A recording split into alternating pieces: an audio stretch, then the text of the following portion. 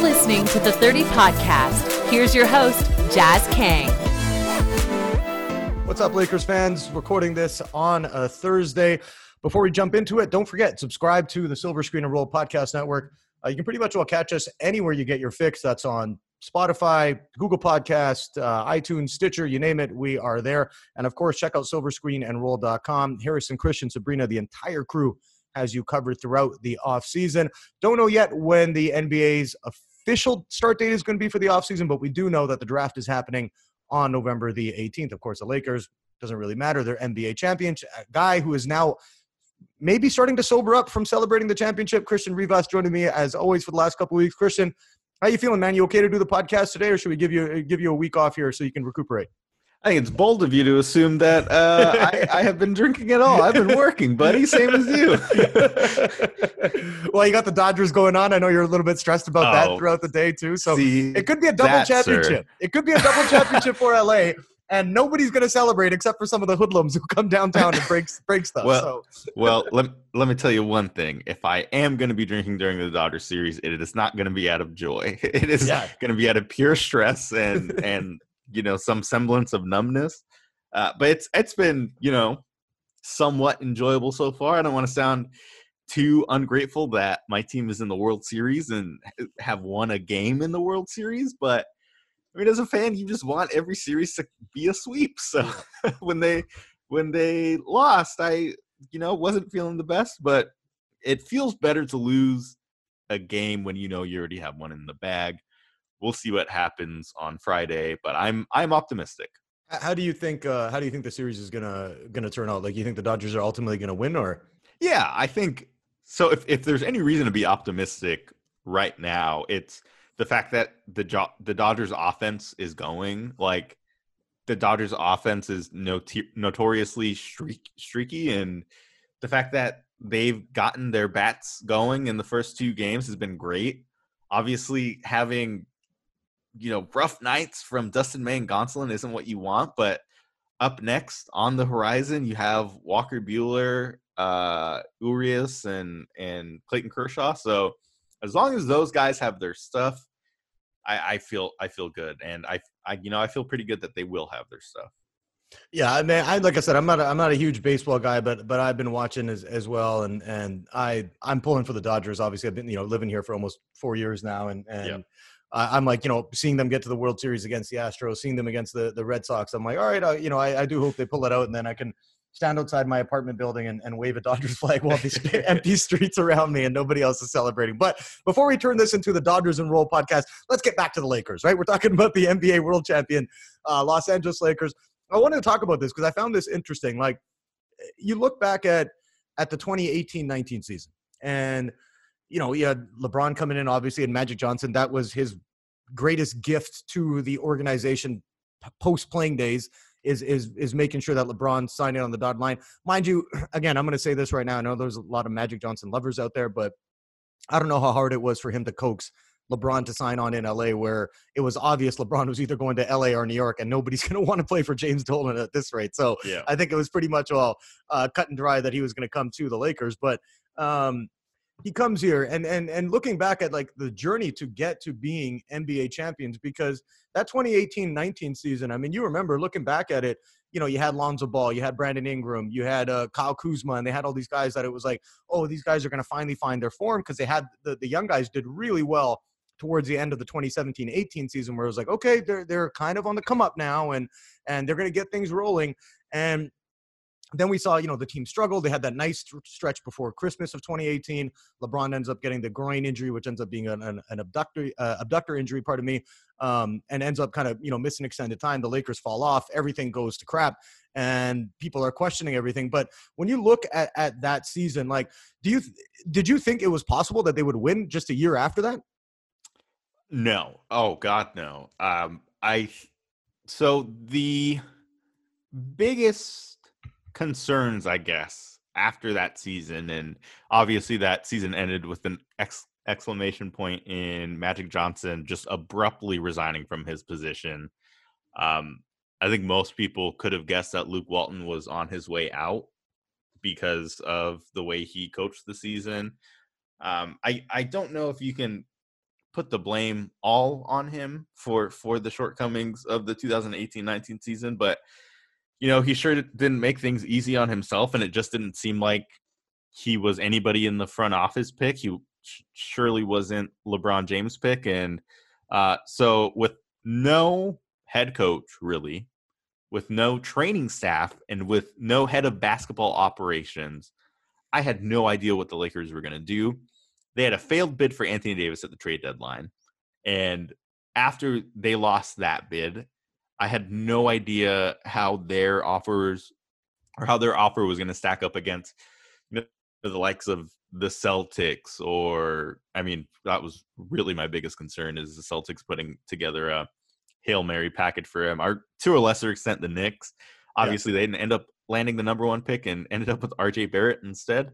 But yeah, I think it was just a lot of, it's either Anthony Davis or bust. Luckily, it was not bust for the Lakers. They did get Anthony Davis, and I mean, boy, was he awesome. But that's an understatement, right? Yeah. But I mean, beyond that, yeah, I think that was my line of thinking, is if by some divine miracle we get Anthony Davis, things, none of this will matter. And I mean, I didn't want to say none of it mattered, but it definitely feels that way now. Yeah, it was kind of like this frustration building up, and when LeBron came, it's funny now, and don't get me wrong, I'm not going to call out specific Laker fans, but if you look at some of the comments in 2018-19, talking about how they don't want him here, he'll never be Kobe, and he'll never do this and that, it seems like it was like 4 years ago, you know what I mean? And looking at that time, and they had Luke Walton running things. Well, I don't want to say Luke Walton runs anything. And I've said this before. I actually like Luke a lot. I've met him multiple times. He's a nice dude, but his offensive coaching is awful. And we're seeing that in Sacramento too. I mean, it's just unimaginative. They don't run any good sets. There's nothing, the plays aren't done well. You're looking at the frustration boiling over at that point. And then, you get to the point that they acquired AD last year. And it was, I don't think it was a lot in terms of capital, but again, the Lakers are going to be a damn good team for the next 5 years. So giving up the first round picks and swapping picks, I don't think is going to make too much of a dent in terms of the roster construction. But when you look at how, the feeling was around in the city and the feeling around the fan base, like, when they were making that trade and kind of looking to get AD, were you worried at all once they got Anthony Davis, how Rob Pelinka would fill out the roster? Because even looking back at that, like Magic Johnson to me, and I hated him as an executive. I was just like, what the hell is this guy doing? You know what I mean? Like, the day he did that impromptu press conference to say he quit and he made that face, he's like, I'm not going to be here. I was like, thank God. Thank God, Magic. You know what? Get out of here. Thank you for all your contributions to the organization. You're a staple in LA. Everybody loves you, but you are a terrible executive. Like when you were looking at the makeup of the team and the organization, even at that point, because it seems like since when Jim Buss was running the show, and thank God Jeannie took over eventually, but when that was happening, did it seem like it was ever going to get on track? I mean, even going back to that point of when Magic quit, were you like, what the hell is going on with this organization at this point? Well, okay, so when the Lakers hired Magic Johnson as their president of basketball operations, and he kind of campaigned on the whole 2 max slot thing, the Lakers didn't have 2 max slots at the time. The path to them getting the 2 max slots, I think Magic Johnson deserves some credit for, like the D'Angelo Russell and Timothy Mozgov trade for Brook Lopez in the 26th or 7th pick. Obviously wasn't super well received at the time. I think the general consensus is that, that the Lakers probably could have waited a year maybe to get off of Timothy Mozgov's contract for less than what they ended up giving up. A number 2 pick in D'Angelo Russell, who a year later became an all-star. But in hindsight, D'Angelo Russell, yes, became an all-star. I think if you're Magic Johnson or a Lakers fan, knowing that it got to where we are now, you do that trade 10 times out of 10, like not even just winning a championship, but getting LeBron James and Anthony Davis. Like if that was the end result, Like if that was always the end result, I guess, you do that trade again and again. But I think the pessimism sets in when, the Lakers signed LeBron James and put together arguably the worst supporting cast he's ever had in his life. And it's not just because they were young. I think they had enough workable pieces to make that roster work. I mean, you look at Lonzo Ball, even in his infancy, was an ideal fit next to LeBron James because of how, he plays on the defensive end and operates as a playmaker when LeBron James wants to play off ball. Like, Lonzo Ball is just a souped up version of what every, Lakers fan likes about Alex Caruso, except for maybe, the ability to attack the rim. I think it could have worked. It's just the front office led by Magic Johnson did everything wrong that you do when you have LeBron James on your team. Like, the amount of shooting that was on that team was abysmal. They were banking on Kentavious Caldwell-Pope and Kyle Kuzma to have the seasons that they had in the season prior from behind the arc. They didn't. And when it became clear that that wasn't going to happen, the moves they tried to make to rectify those mistakes were as bad as the moves they made in the first place. Like trading Zubats for Mike Muscala in the midst of the season that Muscala was having. Muscala, like, a year prior to that would have been fine, maybe. But you're talking about somebody who's going to be a restricted free agent, has a low cap hold, and had shown that he's capable of being a starting center. It just didn't make any sense. The Reggie Bullock trade was a little more well-received, but, I mean, the fact that they didn't re-sign him on his low cap hold, it was just confusing. The biggest question mark going into that free agency period was who was actually calling the shots. Who made the Mo Wagner pick, who made those signings in free agency, and who was on those trade calls pushing to get Zubats for Mike Muscala. I think we can safely say now that was probably Magic Johnson. Yeah, I think, well, you remember that too. You were talking about that now. It's like the Lakers don't have shooting. Oh, we got shooting. No, you don't. No, you don't, Magic Johnson. I remember him saying that. Like, you got Michael Beasley and Lance Stevenson, who is fantastic at playing an air guitar, by the way, but not a very good basketball player. And you're watching, and that was the frustrating part for me too. It was the team had no vision. Right. And then, you heard, Magic refer to, I don't remember the exact quote now, but he was talking about a snake or something like that. And I believe, based off the reports, he was talking about Pelinka. And it almost seemed like to me, Pelinka seems like a GM. And again, I'm not going to talk about this from firsthand knowledge. This is just my opinion on it, is that Pelinka seems like a dude. He's an agent, and the agents are very thorough. And they like to make sure they're dotting all their I's and crossing all their T's, whatever cliche you want to use. And it seemed like to me he was getting put off by Magic's lack of work ethic, right. And that was a complaint that he wasn't in the office. What's that? It was really like a Kobe Shaq relationship. Yeah. And the difference was that Magic didn't have the natural ability as an executive that Shaq did as an NBA player and as a 7'1" truck or whatever he is, you know what I mean? And you look at the difference between them, and I'm like, Pelinka seems like a meticulous guy. I mean, sure, he likes to talk about things in weird sentences and stuff. That's cool. Hey man, it seemed to work. He won an NBA championship. Yeah. But and I think that for me was the ultimate, like, this organization is going to benefit from almost being in Rob Pelinka's hands, right? And I think that's what when Magic, like, and I'm going to ask you this right now, actually, this is a good question for you. If Magic was still president of basketball operations, do the Lakers win a championship this year? I don't know. I mean, wow, way to take a strong stance there, Christian. Thanks. Yeah, I think so. If you have LeBron James and Anthony Davis, you're always going to have a shot, right? Yeah. The question is Magic Johnson, like, is his level of stubbornnness enough for him to get over his mistakes from last season and learn from them? My argument is no. Or like I'm inclined to believe that that's not the case. I think he wanted to prove that, it was just injuries. It was the head coach. Once he has the right head coach in place, everything was going to be fine. I think they would have made a lot of the same mistakes they made in the summer prior.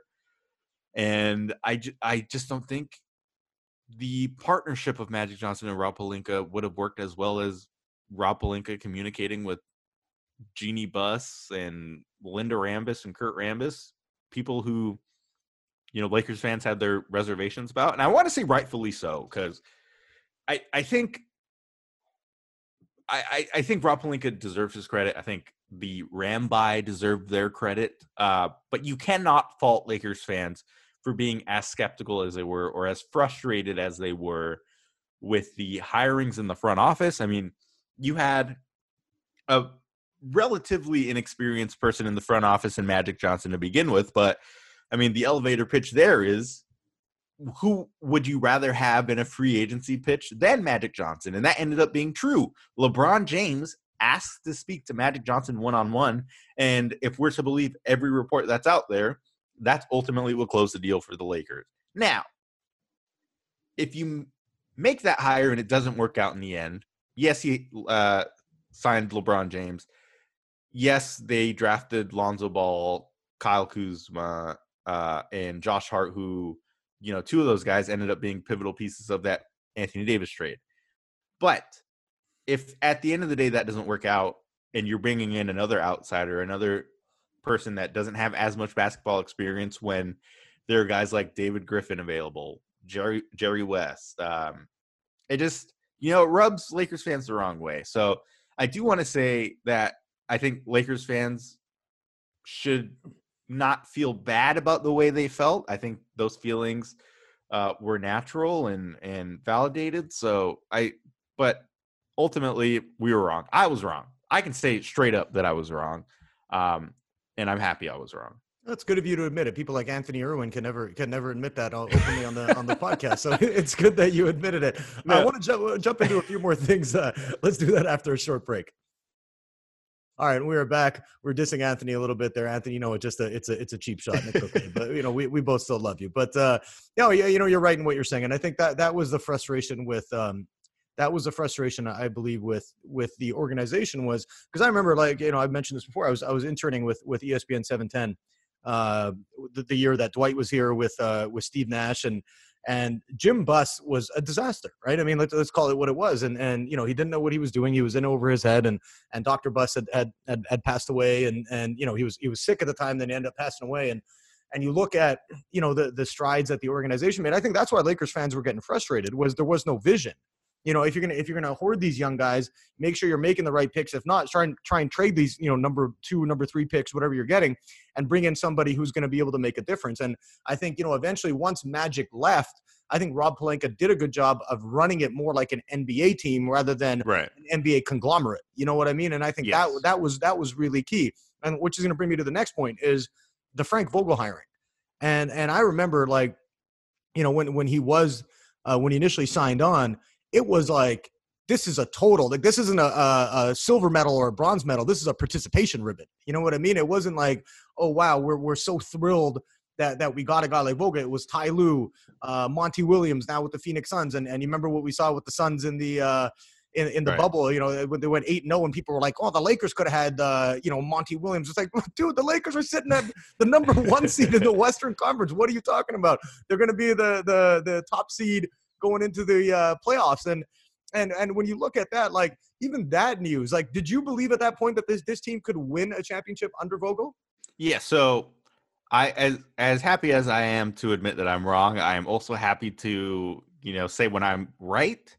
2 weeks before the Lakers were linked to Vogel, I had asked in our Silver Screen and Roll Slack what Frank Vogel was up to, because I thought he was a pretty great coach in Indiana. And, the Lakers prior to that season had been preaching defense, and Luke Walton had, promised to get guys to buy in on the defensive end. Frank Vogel was an actual coach with a defensive acumen. And I thought that would be a great fit with Anthony Davis. Obviously he got the best out of David West and Roy Hibbert when he was with Indiana. And if you're going to play inside out, I think he was the guy. Now, there was a report while Tyronn Lue was still in the running for that position, that there was a possibility that the Lakers were going to have a coaching staff of Tyronn Lue, Frank Vogel, and Jason Kidd. That would have been wonderful. I think Tyronn Lue is a great offensive X and O's coach, and Frank Vogel's, I guess, the yin to his yang. I think that would have been awesome. That didn't end up working out, but I think, I never once thought Frank Vogel was a bad hire. I think the biggest question with him was from those years in Indiana and after that year in Orlando, how has his coaching style evolved with the game? Yeah. And his response to that was basically, I spent a lot of time watching basketball, and I believe he named Brad Stevens as a coach that he watched a lot of and whose brain he picked. And after hearing things like that, you become optimistic. Obviously, you don't know until you see it. And, an argument can be made that Frank Vogel's offense is rudimentary, at least compared to his defense or other coaches in the league. But listen, when you have LeBron James and Anthony Davis on your team, all you need is those two and other guys to knock down shots. And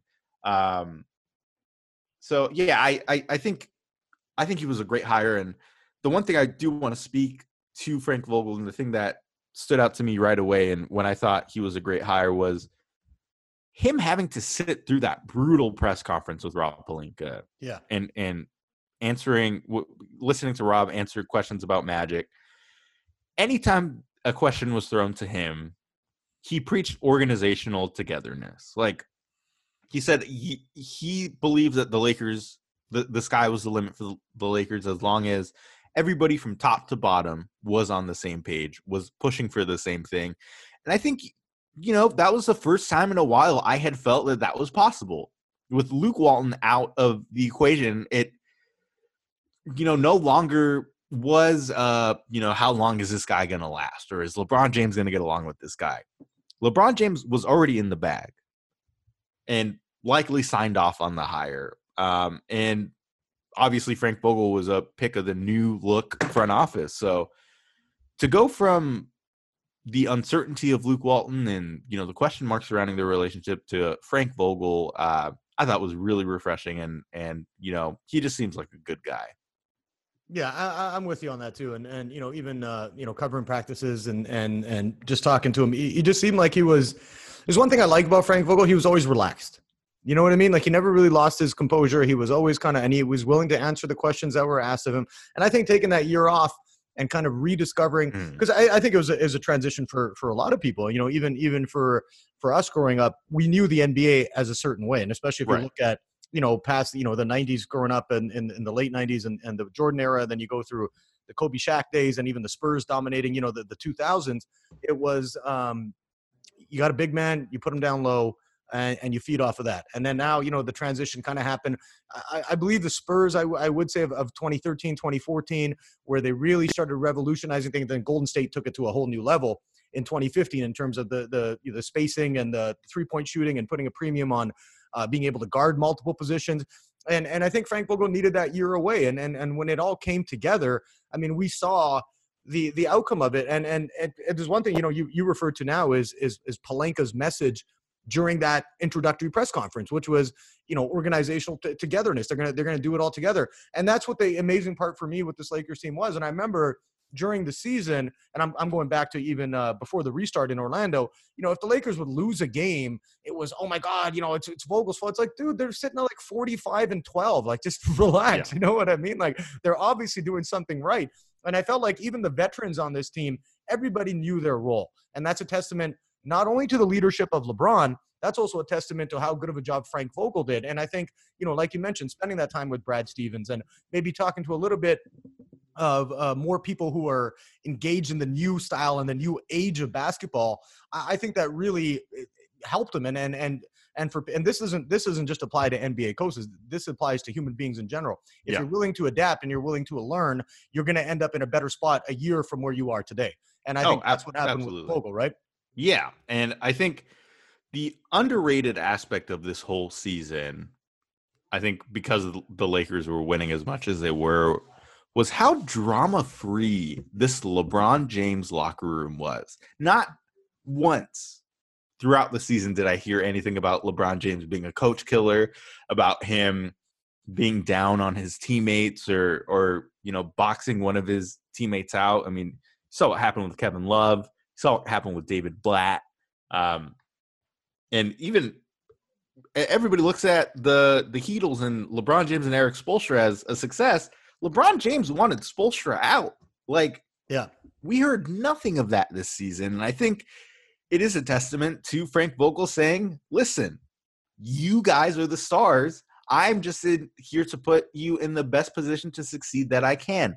When you guys need me around, I will be there. But ultimately, this is your team as much as it is mine. This is, again, it goes back to being all on the same page. And I think, to start the season, LeBron was a little reluctant to give praise to Frank Vogel. I think Anthony Davis was less so, but the type of relationship LeBron James historically has with coaches, I think it's very it's a working relationship. It's fine.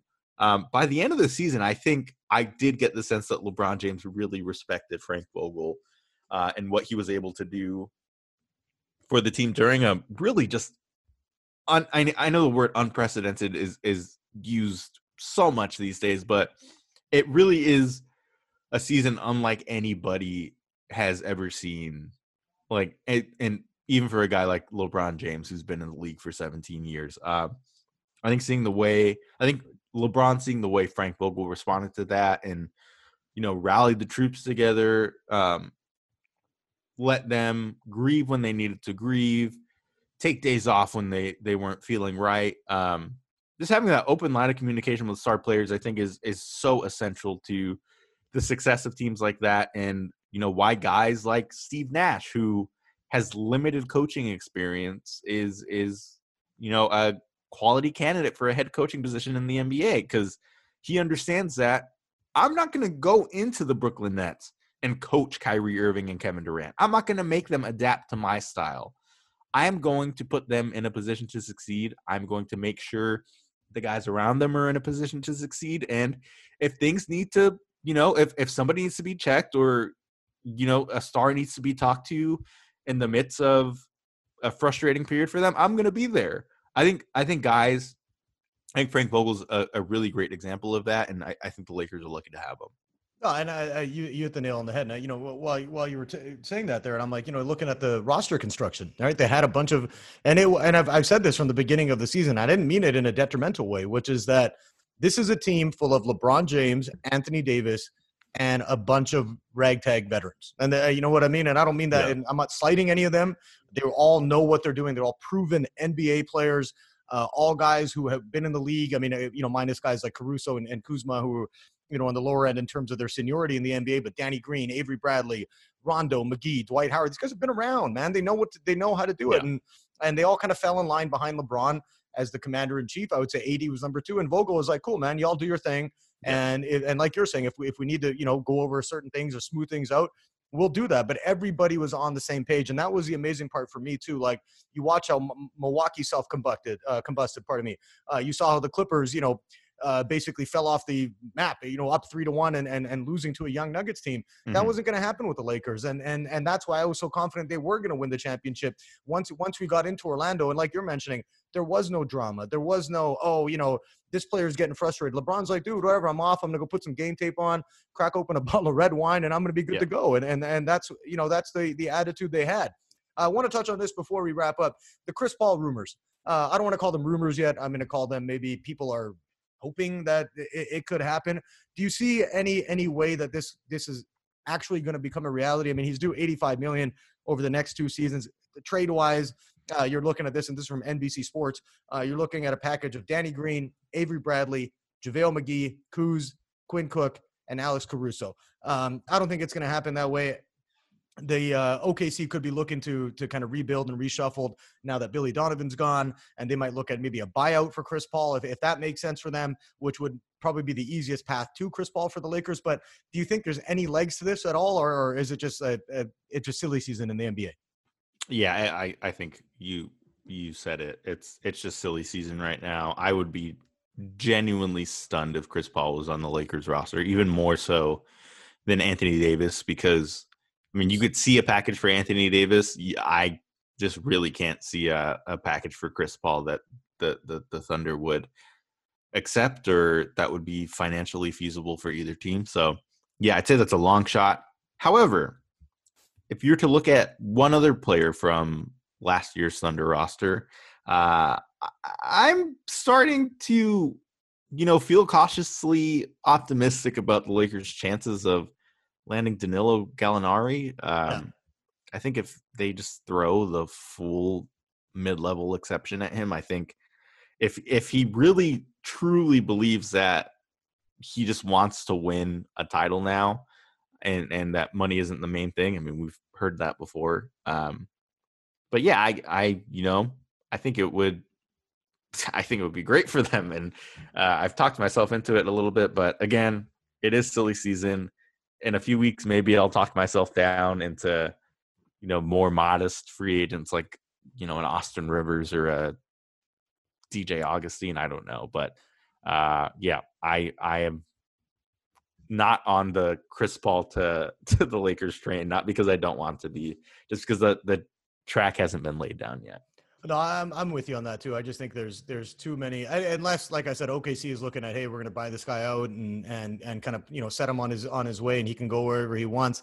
I don't see that happening either. You know what I mean? At this point, it just seems like a pipe dream. But again, we're going to go into an off season right now that is, biting a word off of you, that is overused, unprecedented. We're going to go into it with the terms of we don't know who's gonna have the finances. I mean, you're gonna have teams like Atlanta, the Knicks, who have the cap space. I don't think any respected veteran is going to want to go there unless they're getting a ridiculously long-term contract. But the whole economic fallout of everything happening with the pandemic, that's obviously going to have a toll on things. We'll wrap up on this prediction for the World Series. I know you said the Dodgers are going to win.